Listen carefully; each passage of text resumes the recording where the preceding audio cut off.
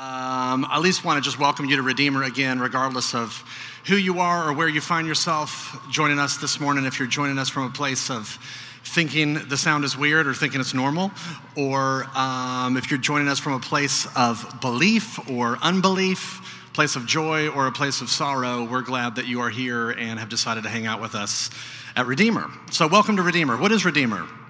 Well, Redeemer's a church. And what that means is we're a community of people, and we're trying to learn how to love God, and we're trying to learn how to love our neighbor.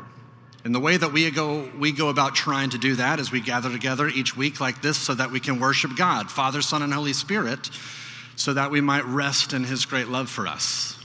And then we get together throughout the week in small groups and individually. We hang out with each other. We watch March Madness together with each other. We watch Jurassic World with each other. And we try to remind one another of his great love for us. And so as we rest in his love and remind one another of his love, we then delight to become a people that spread throughout Midtown in service so that we might reflect his love to our community, because we dream of seeing Midtown and our city flourishing anew through the redemptive love of Jesus. And so that's a little bit about who we are. We're a community of people. We're trying to learn how to love God and love our neighbor as we rest and remind and reflect. And in order to help us do that, really through the season of Epiphany and now into the season of Lent, we have been looking at this great book from the Bible called 1 Peter.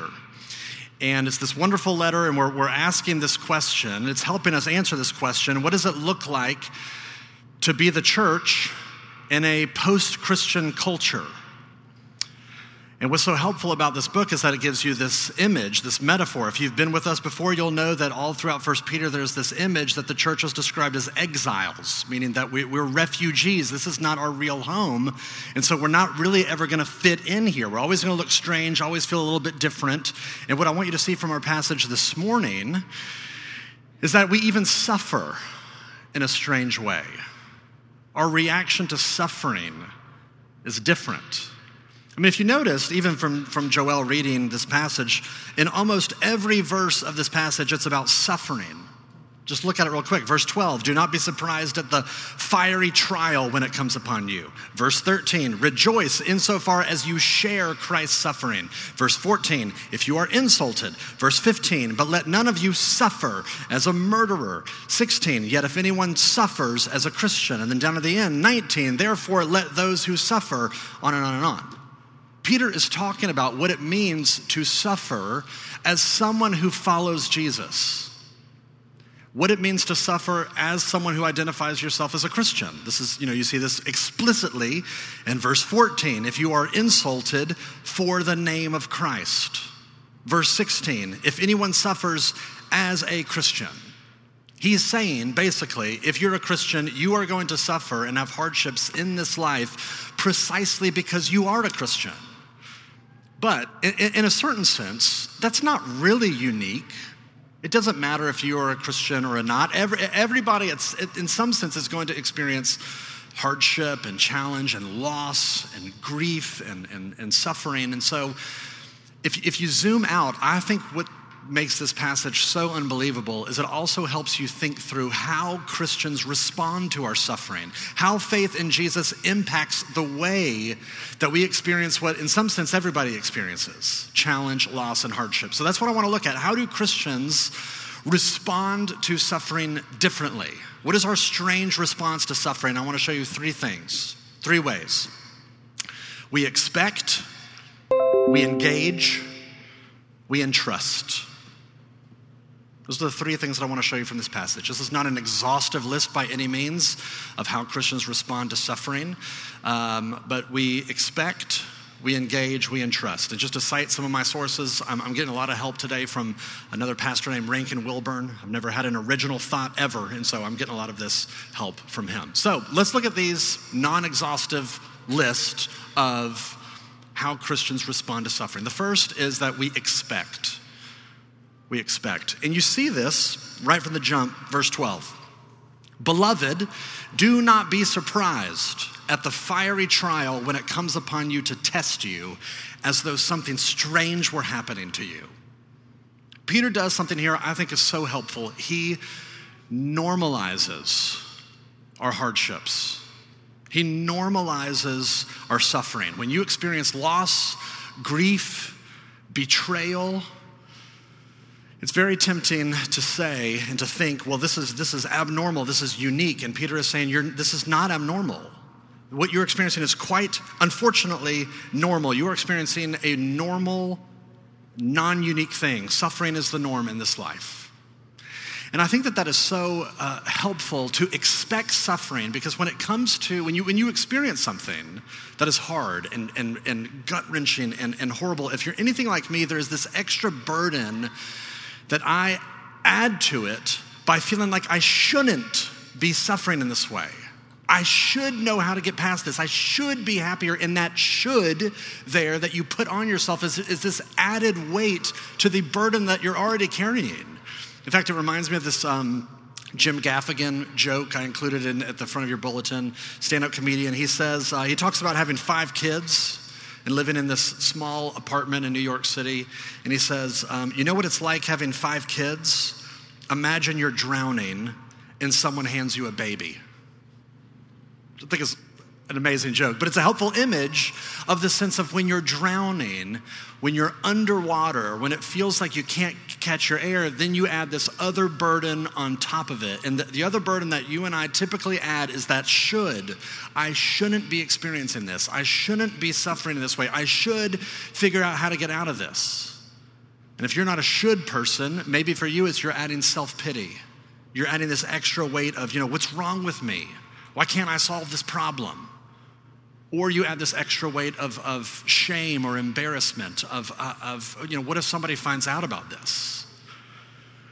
What Peter is doing is essentially saying what you're going through is hard enough. And so you can shed that extra layer of shame or of self-pity or of embarrassment or whatever, the shoulds. You can get rid of that extra weight. What you're going through is hard enough. Expect hardship and suffering in this life. But the reality is that when you and I do go through fiery trials, we are surprised. It throws us off, and we're disrupted and we're disoriented and we don't understand it. And I think one of the reasons why is because it shows us that we have been living our entire life built off of an illusion. And the illusion is this, that we are in control. As Western people, we have been told our entire lives, you can do anything you want to do, you can go be anything you want to be, and so we get into this mindset, I have control over my life. If I just get the right pieces, if I make the right decisions, I get the right education, I come up with the right game plan, I can move forward and I can manage my life. My life will work out for me. When I was in seminary in Charlotte, when Catherine and I were living in Charlotte, I was going to see a counselor at the time. And I was becoming aware, really for the first time in my life, of how much of a control freak I really am. Of how much I want to control my environment, how much I want to control people's opinions of me and perceptions of me, how much I want to control Catherine and how she relates to me. And so I remember sitting in this counseling room with this man. I'm kind of discovering all of this. I'm seeing it all for the first time. Oh my goodness, I'm trying to control everything. And I looked at him and was like, well, like what do I do? Like, tell me what to do. And counselors, he kind of had this smirk on his face. He was holding his chin, just kind of looking at me. And he says to me, so Matt, are you asking me to help you get your controlling impulses under control? Are you trying to help me, or you want me to help you control how much of a control freak you are? And, I was exposed. So I was like, yes, but then I felt like I can't even ask you the question, well, what do I do? Because I realized that question is the problem. And so I don't even know what to say. Just help. I don't know what to say. But what was helpful about that interaction is it exposed to me this assumption that I have in the core of my being that if you just tell me what to do, I'll go do them and the problem will be fixed. Just give me the formula, and if I follow the formula, problem solved. What suffering does, though, is it comes in like a wrecking ball, and it shows you that what you have built your entire life on is misguided. We don't have control. And so when we lose control, we feel surprised and we feel thrown off by it. And Peter says, no, you've never really had control. Therefore, don't be surprised when the fiery trial comes. Now, before we go on to point 2, let me just play devil's advocate for a second. Because you may be sitting there and you're thinking, okay, if we're just gonna expect the worst in every situation, we're always gonna expect suffering, isn't that gonna make us cynical? Aren't we gonna be these cold-hearted, stoic people? I mean, for example, there was a Stoic philosopher, famous old, Stoic philosopher named Epictetus. And Stoicism as a philosophy taught this. You should expect the worst in every scenario. That's how you get through life. Therefore, you won't be disappointed by anything. And here's what he suggested. He says, when you are putting your child to bed at night, as you're kissing them goodnight,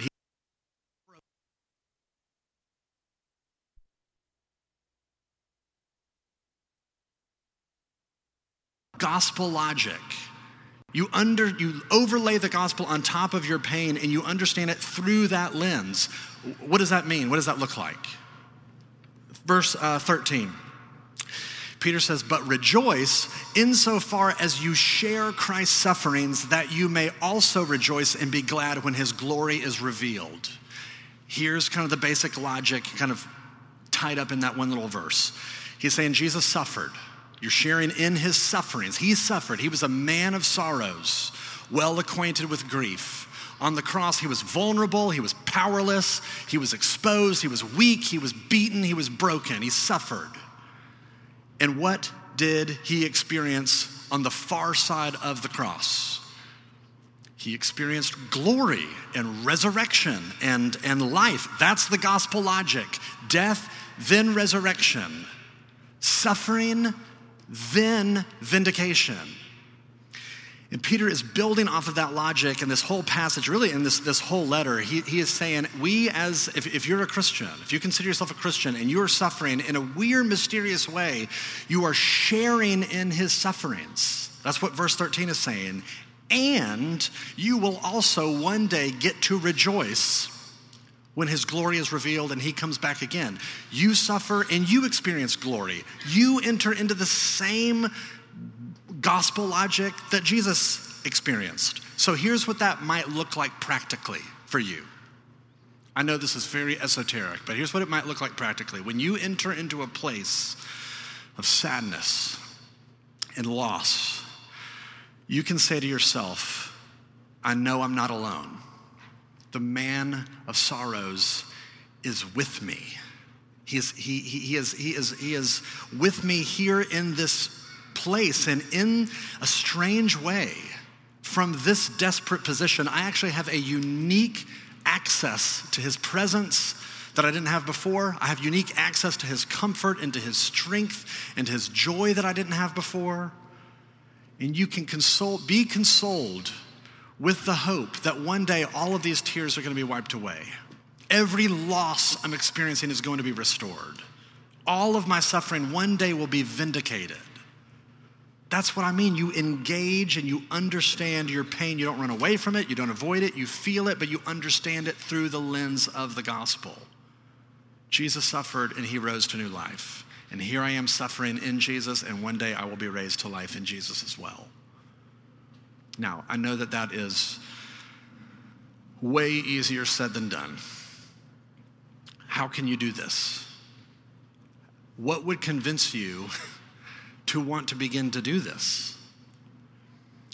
Well, we got to look at this last thing, this third thing briefly. We entrust. We expect suffering, we engage it with the gospel, and then we entrust. And here's what I mean by that. Look at verse 19. Therefore, let those who suffer according to God's will entrust their souls to a faithful Creator while doing good. That word entrust is an amazing word.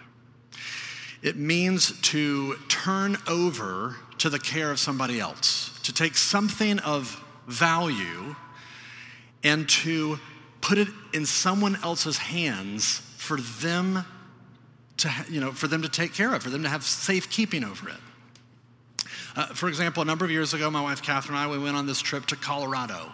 and we went without our children, which meant we had to leave our children behind. We were living in Knoxville at the time. We had to leave our children with somebody to watch after them for like a week in Knoxville. Who did we get to do that? Did we hire some rando to come and watch our children? Just Google search on, whatever, Craigslist, find somebody to come watch our children for a week? No, we wanted somebody that we knew, that was vetted, that we trusted, that we've seen interact with our children before. Why? Because we are entrusting them with precious cargo. We're not going to hand over something this immensely valuable to us unless you have really proven that you know what you're doing. In the same way, this is what Peter is inviting us to do, to entrust our souls to God, to give over our very lives to him in the moment where things are the worst, which is maybe the most counterintuitive thing that Peter can ask of us. Because when my life is underwater, I am desperately grabbing for any kind of control, any kind of stability. That does not feel natural to release, to surrender, to give my life over to God and say, it's in your hands. And yet that's what Peter's inviting us to do. But so how can we trust God with the precious cargo of our very lives? How can we entrust ourselves to him? How has he proven himself to not drop the ball on us? Well, did you know that the word entrust, it's actually the same exact word that Jesus uses on the cross? In Luke chapter 23, verse 46, when he's hanging from the cross, he cries out, "Father, into your hands I commit my spirit." Same word, I entrust my spirit, my soul, my life. At the moment of utter powerlessness, complete vulnerability, he hands his life over and entrusts it to God, which means this: what Peter is asking of you, Jesus has done for you. The Bible never asks anything of you that Jesus hasn't already first done for you. And what did God do with that precious cargo? What did he do with that life that was entrusted to him? 3 days later, he raised him out of the grave and used that sacrifice to kickstart this revolution of making all things new, utter redemption.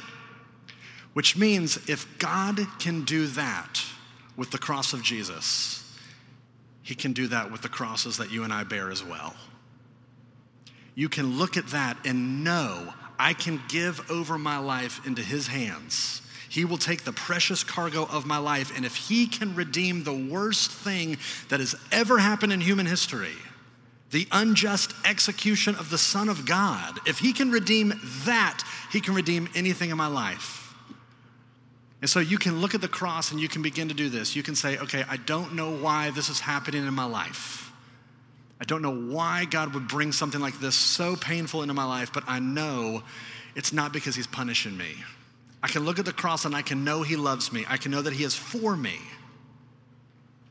And you can look at the cross and you can say, because of the cross, I also know that he is with me. This is where James Cone, I think, is so helpful. He refers to God as the God of the gallows. That if our Messiah is a crucified Messiah, that means that God is in solidarity with those who are suffering, those who are oppressed, those who are hurting. So if you're at the bottom and you are hurting and you are oppressed and you are suffering, you can look at the cross and say, I know he's with me. He's with me. He's for me. And you can look at the cross and say, I don't know what's going to come of my life now that this thing has come into it and it's decimated it. But if God can take up the broken pieces of Jesus' life and bring about resurrection, he can take the broken pieces of my life and bring about something redeeming as well. You look at the cross and you entrust your very life to him, knowing what he is capable of doing with it. So, you put all that together, and when suffering and when pain comes, you expect it. You expect and are not surprised by the fiery trial when it comes upon you. You engage it. You don't numb out. You don't avoid it. You don't spiritualize it away, but you engage it with the very logic of the gospel itself. And then you entrust your life to him because he's a God that also gave away his life for you. That is so different. The way that you encounter and experience suffering, that is so strange. That is so different. That is what will give you the power to actually sing while you weep, to rejoice as you rage. Only the gospel can give it to you. Consider that an invitation for you this morning. Let me pray. Father, it's very strange to be able to talk about things that I know so very little about. I pray that for those of us in this room that are hurting, that are carrying around burdens that are too massive and too heavy for them to bear, I pray that you would come alongside them, even in this moment, and remind them that you are a God of the oppressed, of the hurting, of the brokenhearted. You are a God that draws close to the brokenhearted. And I pray that you would give us a renewed hope and a vision of what you do with pain and suffering in this world. You redeem it and you use it to make all things new in your mysterious providence. We pray all this in Jesus' name. Amen.